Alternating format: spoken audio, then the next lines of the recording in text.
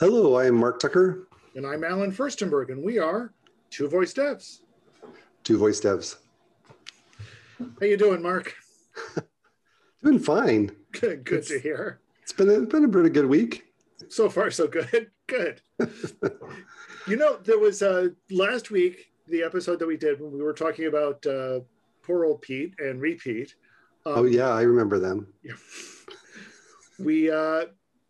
We kind of mentioned that one of the things about Repeat is that we may want to handle it differently, depending on different scenarios. And it occurred to me that one of the scenarios that kind of makes sense is if they keep asking for the same thing over and over, we may want to answer them differently each time. True. And, we see this same kind of pattern in lots of different places, in various degrees. So we also see it on things like, the first time someone visits our skill or action, we might want to give them a long explanation, a welcome message, a long explanation, kind of start pointing them in the right direction. Whereas, if they've made it back to us by the fifth time or so, we kind of think they know the drill, so we'll maybe shorten that a little bit. And if they're continuous repeat expert users, we'll want to shorten that even more to just, hi, what do you want to do? So and then what happens if they don't use it for 2 months, right, and then come back into it? Do we notch them down a level? Sounds like we're kind of trained based on usage. We're grouping people as beginner, intermediate, or advanced, right? To put it simply.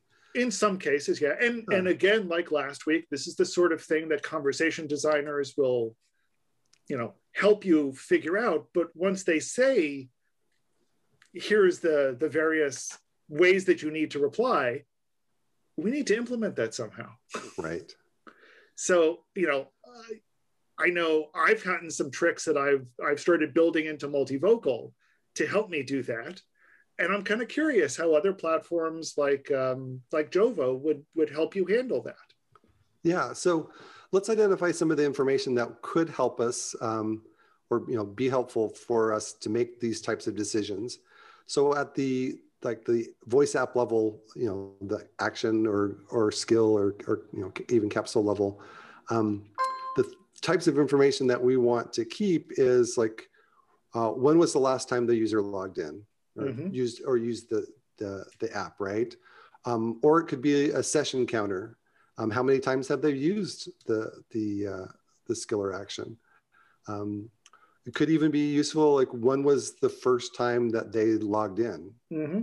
So that's some information that could be helpful. And not just session counter. In some cases, we might want things like consecutive counters. How many times has this intent been invoked? Or how many times has it been invoked in a row? Or that's true. Yeah. When we talk, when was the first, as you said, when was the first time that we invoked this? Or when was the most recent time that this was invoked? It could almost be like, if you think about it in a game context, it could almost be like a daily streak, right? How many days in a row have they used it? That's a great point, yeah. So it's not just how many times have they used it, but how many times have they used it in a row, or how many times have they ever used it? Or there's all sorts of different things that we may want to look at that are important to us. And that type of information you'd want to store in user data, something in a database that persists across sessions, because that's how you start making your voice app more personable, because it's keeping track of some certain things. It doesn't really have anything to do with the functionality of the skill itself, as opposed to what's the core function or feature, but it's all about how do you customize this to make it a better experience from one use to the next, right? And have it evolve, as opposed to just kind of the robotic if A then B always situation. Always giving the exact same message, or always giving from the exact same pool of messages, small pool of messages. Yeah. And it could also, and it's also in cases, and again, there's all sorts of different places where we'd use it. So if, the user asked for help, you might want to start out with a little bit of help. And then if they say, can you help me more? You might want to give a little bit longer help, or a little bit, you may want to, there are all sorts of places where you want to adjust based on other criteria. And I think it's the easiest ones to think about are things like consecutive repeats and number of visits. And then, in addition, how recent were the visits, or how recent did they last do something? Yeah, or like, are they kind of at a more global level? So you would get global help, or maybe you're in a specific situation where you're, I don't know, going through a list of products and you want to have help about a specific product. Then the context is, what is the current, it's kind of like the database days. Where's your cursor? Where's the current product that you're talking about? Well, I think you just said a crucial word here, and that's context. Yes. All of these different things all feed into this global notion of context.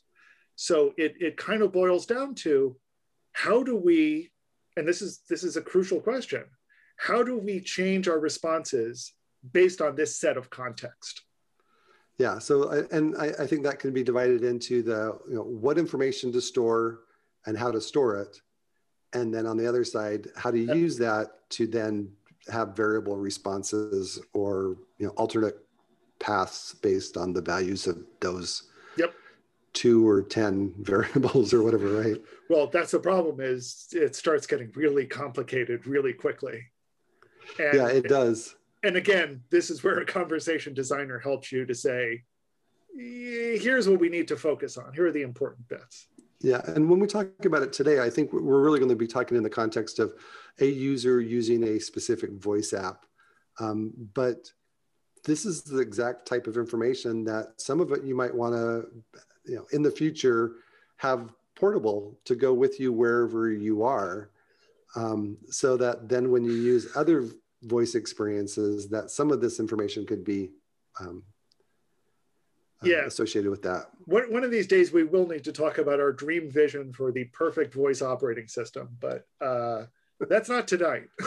Okay. So like I said, I put a lot of this support into multivocal. So for example, multivocal by default tracks how many times you visited the action, how many times you have invoked in that session, how many times you have invoked each intent in that session.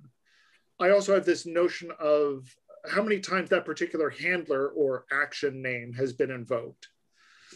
How many times you have visited a particular scene if you're using Action Builder during that session.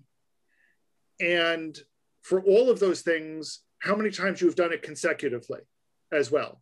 And that gets reset when you leave it. So if you invoke the hello action, or the hello intent 4 times in a row, and then you invoke something else, the hello consecutive counter gets set to 0, even though the hello counter itself stays at 4.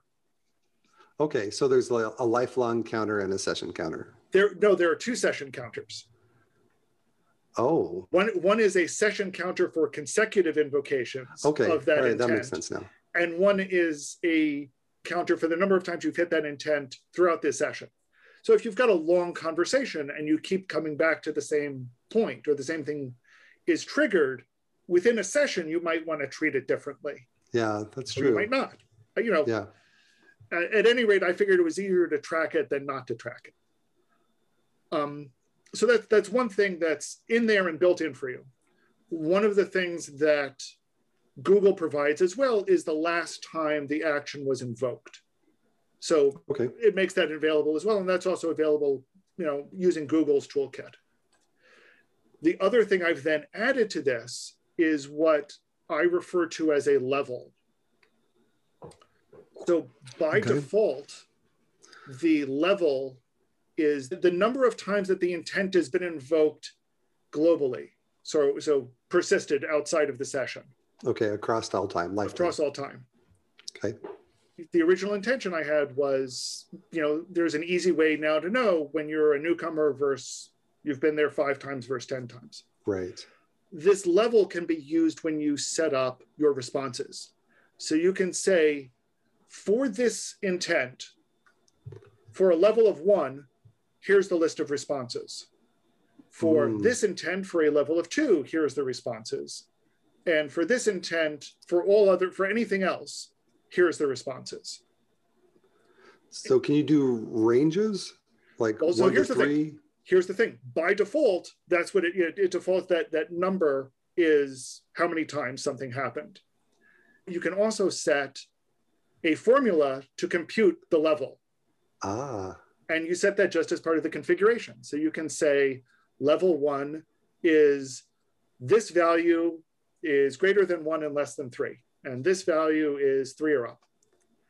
And that expression that you choose can be anything. So it can include number of days. It can include number of visits. It can include some combination of those. It can include the number of times you've hit this intent, but not this intent. The number of times you've asked for help in a row while you were in this scenario, or, said repeat in this scenario. You can do whatever you want. It's just all of the internal values that are available to you.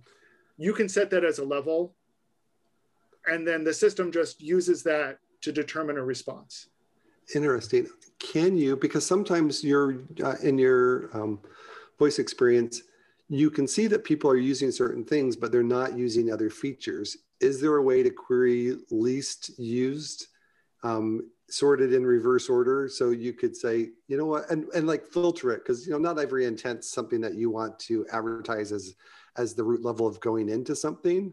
But then you could basically say, out of these, the list, filter it down to this, and then you could see, oh, somebody hasn't used the, calculate score intent. And so then you could say, hey, just want to let you know that we have this feature, blah, blah, blah, or something, where you can then start to direct them towards things that they're not using. That's actually a really, really good point and a really, really good question, because recently we've heard on the system level, both Alexa and the assistant have said things like, by the way, did you know that you could set a timer with whatever? And there's been some talk about when's the best time to raise those things as a way to advertise features that people may not be aware of. The short answer is yes, you can do that. The longer answer is more complicated. But the short answer is certainly you can check to see if particular intents have been invoked multiple times.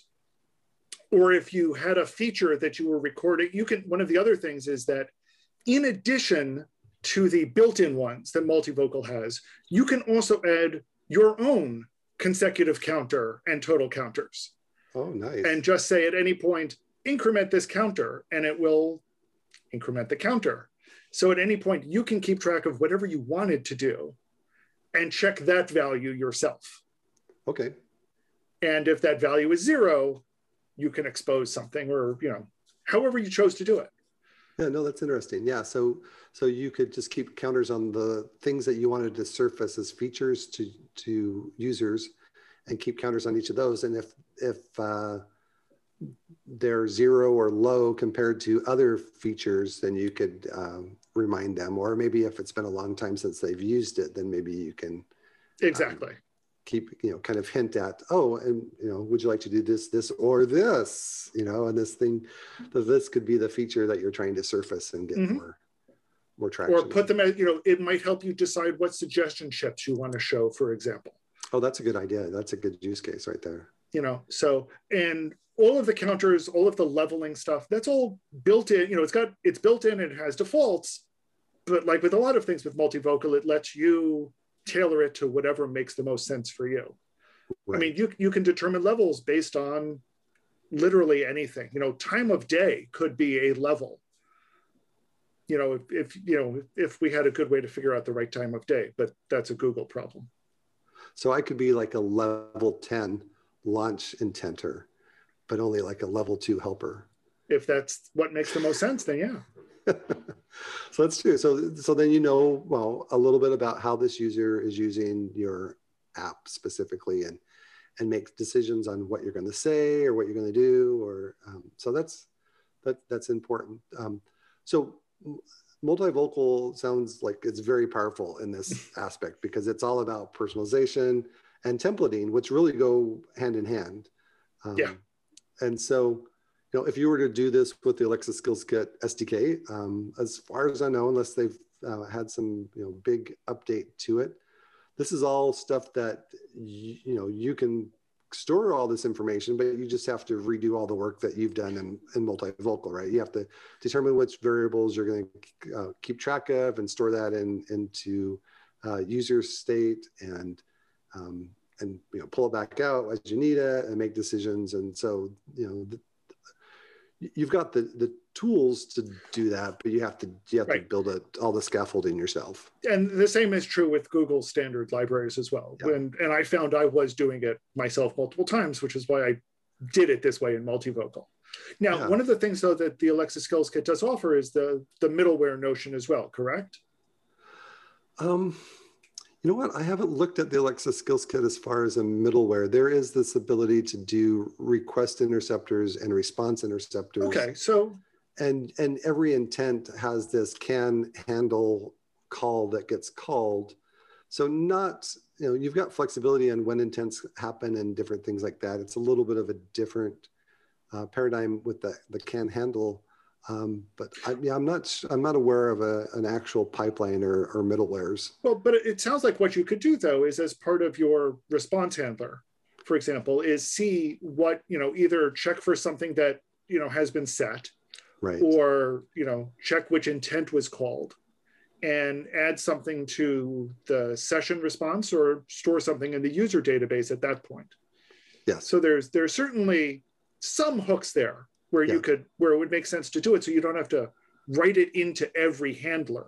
Yeah, no, hooks is a good way of putting it. Yeah, there are places that will ease the pain where you can put things. So that's good. A little bit about the way that Jovo handles it. So last week when we were talking about Pete and repeat, one of the mechanisms to get the repeat was that you needed to set or turn on user context. And so it's a simple variable. You could turn it on true, which gives you a default of it remembers the last request and response that happened in the system. And so it stores that in the database, and you can then access the context, the previous instance, and the index into that array. Well, you can also specify multiple of those. So if it makes sense in your user context where you want to check not only what they did last, but what they did the last 2 times before that, and how that helped make a decision on what you're going to do, then that's something that you can do with with user context. But that's not the only tool that you get. I mean, well, what else can you store in the user context at that point? So you don't have to just store the response, I assume. Well, so as part of the user context, then that's something that they give you out of the box. You can store anything you want in your user data. So that's the kind of the area where you get to play with things. So things happen behind the scenes and get stored in user context. So in essence, you treat it more like it's read-only to you. But if you want to write information and get it back from user, then you're going to put that in user data. So does that make sense? Yeah. So they're kind of keeping track of some things behind the scenes for you, and you do have some ability to maybe I only want the responses, I don't want the requests, or I only want certain parts of the response object, or I want 2 instead of just 1, or I want 5 in my history. So you've got some tuning that you can do in a simple config file to turn those on and off and configure what happens with the user context. There is another piece called the user metadata. And that's kind of interesting in the fact that it automatically keeps track of, for example, the first time that you created a user. So that's what's going to be where you can say, you can conceivably check and say, happy anniversary. You've been using this, that's nice voice app for a year, or, happy month anniversary, or, whatever. So you can keep track of that.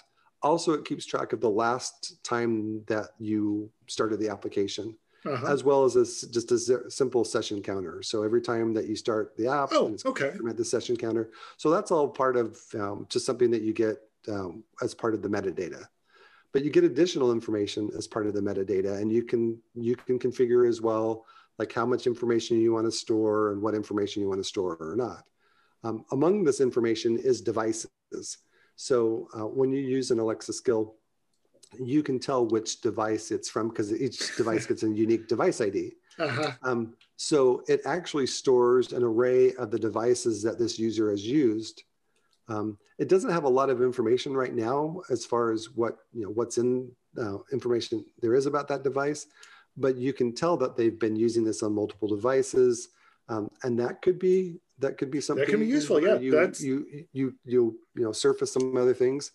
I like to a lot of times when a skill starts up have a service that I create called an announcement service, and it can go out and check to see if today is in between certain date ranges, and then surface an announcement. And sometimes it's the same. It could be the same announcement, or it could keep track of the ID so that you only get that announcement once. So that allows the client or me to go in and specify what's going to be like, here's a new feature, or something like that you can surface. But that also gives you a place where you could programmatically in code add something to that same announcements array, and go through and say, hey, I've got 2 announcements for you, and then go through and give information, or talk about, hey, I got this new feature. Or I was going to say, so you'd handle this by having there's the user metadata object, and is this something that you can enhance by adding fields to that object? No, once again, this seems to be more like a read-only that you can control of those things that it's currently doing, that you can get that information back. It'd be interesting. I wonder if there's a way with a plugin or something that you could extend that. That's something I haven't looked into. But as far as the user information, you get three buckets: context and metadata, which are read-only typically, and then the data, which you could read and write to that. All right. So you'd be so you could still add to the user data, for example. Yeah. Well, you have when they last logged in, or whether they've seen a particular message or not. Yeah. So let's see. I think I've covered most. Oh, this is interesting. There is a request history. So every time you do a request, whether it's a launch intent or a help intent, or there's even the ability in Jovo to create these intents. So like if I don't want to have a really big intent that handles things, I could either break them into functions, or I could say, at this point in time, I want you to then redirect the intent to this other intent. And my convention is I prefix them with the word private, just to accentuate that if it ends in the word intent, then it's public, because those are things that the users can ask for and get into. But there might be some paths that are private, that are determined by variables or the context. And so even those intents are listed, and it will tell you information like, and you can specify how many in that history that you want for each intent. So it will say launch intent, here's the counter, last, and then it's like an array of last access. Last invocations of it. Date times. And so then you can very easily query and say, hey, how many times have they asked for the help intent? Okay, maybe it's time for me to give them the full-blown help as opposed to the abbreviated help. So very nice. So it's interesting. It's similar in some ways to what Multivocal did, but it took a slightly different approach to it. Yeah. And that makes sense. So that is all about, all the different, variables that we can store, things that we have access to help us make decisions as far as as what we're going to do. But then how do we, on the output side, do things that are different? How do we give variableness to the responses, or vary the responses based on the user's, expertise level, right? Whatever the criteria is. Whatever it is, yeah. Or it could even be something as simple as, I've got this string and this variable, I want it to be singular or plural based on what the number is. So how does Multivocal handle that type of situation? This is more on the templating side now. It's on the templating side, but it's actually some ways tied to it. So one of the things you can do certainly is you can make it a level and use the leveling system. But that starts getting complicated when you're dealing with some simple things.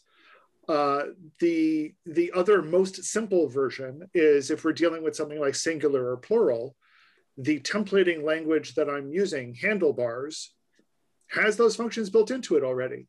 So you could say things like, this is the whole response. And in there, I will say thing or things, depending on whether it is one or more than one. Okay. Or I have a function called Oxford, which will, depending on the number of items in the list, return that list either this and that, or this, comma, that, comma, and this other thing.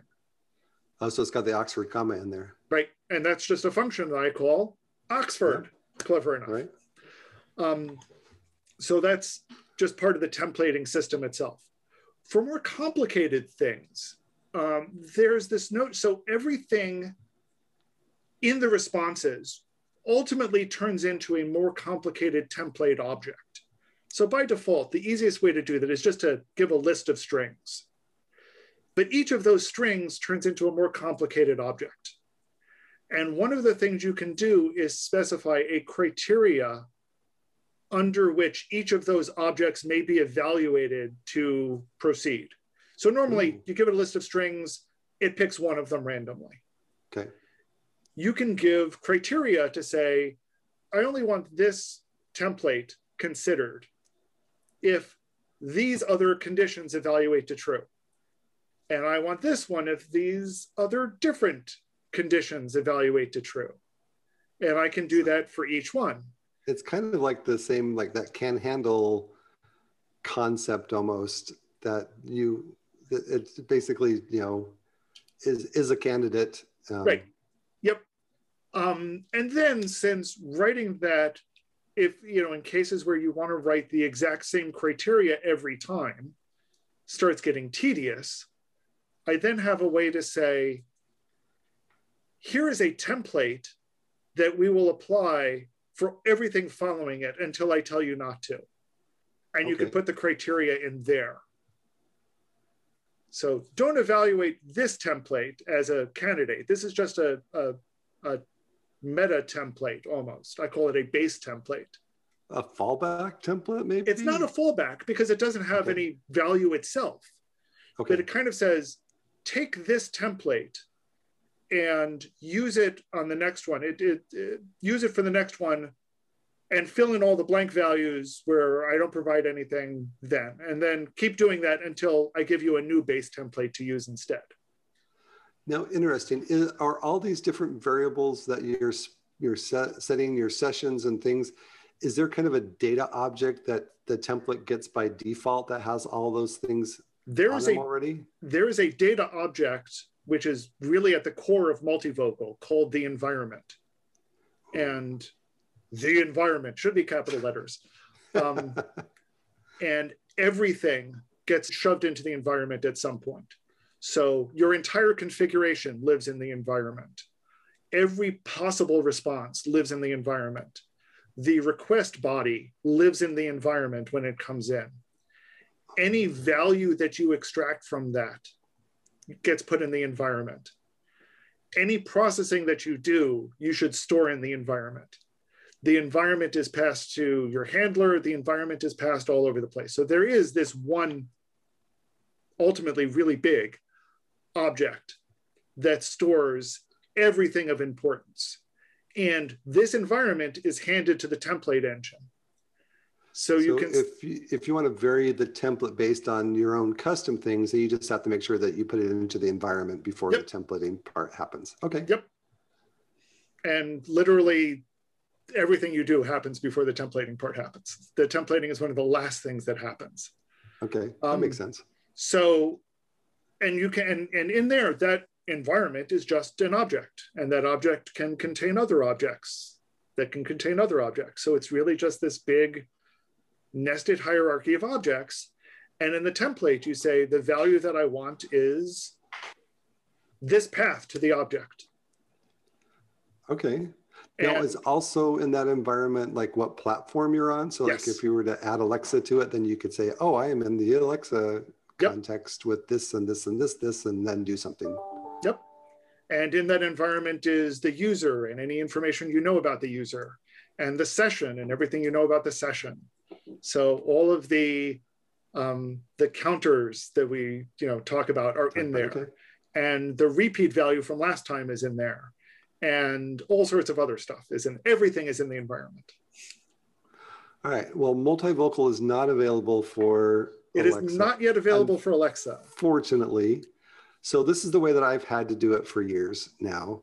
And this actually started out with the Alexa Skills Kit version 1. They started out using this library called i18 Next. I18 N being abbreviation for internationalization. We're going to have to talk about internationalization itself another time, because that's a really important topic. It is definitely that we haven't talked about yet. Yes. So built into Ask SDK version 1 was this ability to say, okay, I've got this is the locale that I'm on, and here's this object, and Jovo has it too. And in fact, they've built kind of built it in more, I guess, baked it in a little bit deeper than what it was before. I don't know very much about Ask SDK 2 as far as how that happens, but and if I recall, I think they took it out, but somebody can correct me on that. It's just been too long since I've used it. But on the Jovo side of things, then you create a file like for what language you're going to do. So an en-us.json file, and that's going to then be all of your keys and values. And I often do nesting. So this dot this dot this. So like everything about this screen or about this thing. So I'm able to group things 2 or 3 levels at the most, and then have a value for like, here are all of my my messages, here are all my prompts, here are all of my reprompts. And if they're in a single value, then on my code, when I ask for that certain key, then it gives me back the single value. If it's an array, then it automatically takes that and randomly picks one. And Jovo even has some conditionals that you can add to stuff where it might choose more probabilistically higher chance of picking one of these versus the other ones, which is helpful.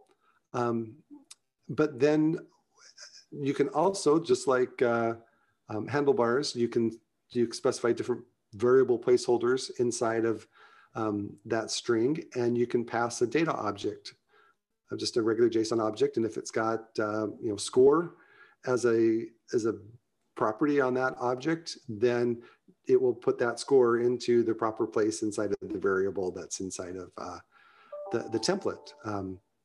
So really, I18 Next is a templating structure, and it's got lots of different functionality, but it's not definitely not custom built like multivocal is for voice and templates and all these other values. Well, I should say that there are still some similarities to that. I mean, multivocal does handle internationalization as a first-class issue, which we'll deal with another time. But also this notion of you're passing it a key, and you're sending that key to the I18 Next function, and the return from that is what you pass to the ask call. Correct? Yeah. Okay, so I kind of shortcut some of that. In some ways, the key is, I have a list of possibilities of what it uses as default for the key. And that includes things like the intent name, the action name, the intent name plus the level, the action name plus the level. There's a long list of what it tries to go through. But fundamentally, those are just keys. And it includes the ability to say, use this name that I've randomly chosen instead of any of those other defaults, what I call the outtent. Okay, no, that's interesting. So there's some additional functionality that you get with I18 Next. One of them is count. So that's going to be your singular versus your plural. And the way that that's handled is that actually in your name, so let's say that speech is the ultimate, like A.B.speech is the thing that you're going to, you pass that string that is that dot notation, and you want to get that value back. Then you just add speech underscore plural. So you have your plain one that doesn't have it something, and you do speech underscore plural, and it's just the value that's, and you can specify that it's going to be a singular or a plural value. And what happens is that you have to pass as part of that data object a value called count. And so then, it has to be count. And in some cases that could be scores, or in some, case it could be, number of responses, but you just map it to that count, and then you put count inside of your code, and it will, be able to, pick up put that number in there, but then it'd be 1 apples. Mm-hmm. No, it would say 1 apple instead of 1 apples, or mm-hmm. 2 apples. So that's an extra parameter that you need to pass when you're calling I18 next. Okay. Yeah. So you can pass some additional data. So you can pass any data that you want as placeholders, and it just maps it like handlebars would. But then another one, a special one, is called count, which you can then use inside to say the actual number, but also have it pick one versus the other, the mm-hmm. singular versus the plural form of that. So here may be a trick question. All right. How do you get it to say 1 apple and 2 bananas? Oh, you have to actually split that into multiple and put that together. Okay. So you have to do 2 separate calls. I haven't had that situation, but yeah. It's 2 separate calls. It's still not too difficult because you're still passing it a key, and so that makes sense. And then you can just at the end, because you have the ability to add, kind of build up your response inside mm-hmm. of your code based on the different values of the keys or things. Another one that's kind of interesting is context. So you can pass a special variable name called context, and it could be whatever string you want. So this could be in situations where you wanted, I guess I've used it where the audio format's different from Bixby versus Google and Alexa, and I want to play an audio file. And so then I set the context on those situations to whatever the platform it is. And so then I've got, kind of similarly, the variable name underscore what the context is, and then it picks one versus the other based on that context variable. So you could do that. You can do, your beginner, intermediate, advanced. You could, do different things for context to help specify what the response is going to be. But you pretty quickly start to, you can do some things that are powerful and it's fairly simple, but then you start hitting like, okay, we really need some sort of a framework or structure to. The problem with all of these is that when you do start needing to get complicated, it gets complicated really quickly. Yeah. And I think ultimately that's where we're going to start getting to a CMS system. Yep. Where it's going to turn into, you just send an environment, you send everything to the CMS, and somewhere in your CMS, you've said, okay, under these circumstances, some combination of intents and, number of visits and these values that are set and whatever else, under all of these circumstances, pick one of these replies. Right. And under these other ones, pick from these replies, and you figure it out. Leave me alone. Just give me an answer. Yeah, and the replies could be, this is the text to speech to return, or here's the text to speech, and here's also the APL, or right. Here's all of the stuff that goes with it. Pass to interactive canvas, or Right. Yeah. I think that's where we're going to be evolving to eventually, and I from what I've seen, what Jovo is doing and what I'm trying to do with multivocal, I think certainly both of those platforms are heading in that direction. Because I think it's pretty clear that's what we need. Yeah, I think so too. So I don't know, anything else that I think we talked quite a bit about that. That was pretty. It's a complicated subject, but I think we covered it pretty much in depth. And I think, again, you need to turn to your conversation designer mm-hmm. to make sure you've got a good handle on what inputs are determining your output at every stage. And they'll be the ones to help you figure that out and make sure it sounds correct, because that's the worst thing. It's just saying, sure, here is 1 apples for you. That just sounds terrible. I mean, even besides my robotic voice. There is a game out there. I probably need to talk to the people that create it, that I play fairly regularly, and they they they don't singularize like one points. And I'm like, really? Just fix that little part. And well, and here's the funny thing is visually you can get away with putting, one apple parentheses s close parentheses. Yeah, exactly. You can get away with that visually. Good developers don't, but you can get away with that. You can't do that in voice. It just sounds so wrong. It definitely, yeah. It's like you're kind of going on to that, and you're like, oh. No, so lots of stuff to think about. And I think there are lots of approaches to the problem, and I hope that we've provided a couple of good ones. Yeah, and if you know of some other tools or people that are trying to solve the same type of problem via some templating or a content management system or different things, we'd sure like to know about it, and maybe we can evaluate or learn some things. I learned some things from you that I'm like, how would I handle that situation? I like your levels idea. So like beginner, intermediate, advanced could be like level 1, level 2, level 3. You can even just call them beginner, intermediate, advanced. Yeah. Levels don't have to be a number. That's true. No, that's nice. And then, and you can, try to figure out like overall, when was the last time somebody used it, or when was the last time somebody used a specific intent, and because maybe they just need a little nudge in one direction, or they're kind of beginners as far as one functionality of the app, but they're expert on another part. And you've raised some great issues as well, that knowing when and how far apart some events take place can be really useful in determining what you reply. So that's something I'll have to be evaluating for future inclusion into multivocal. Besides Alexa support. That is on my short list, really. Unfortunately, my short list is very, very long. Hey, I think we might have similar lists. I'm sure we do. Well, sounds good. Well, Alan, it's been great talking with you about this subject. And to everybody out there, just appreciate you listening, and would love your feedback as well. We're always love to hear what you have to say. Leave comments, find us on Twitter, or we hope you tune in next time to Two Voice Devs. Two Voice Devs. Take care, everybody. Take care. Have a good week, Mark. You too. Thanks, Alan.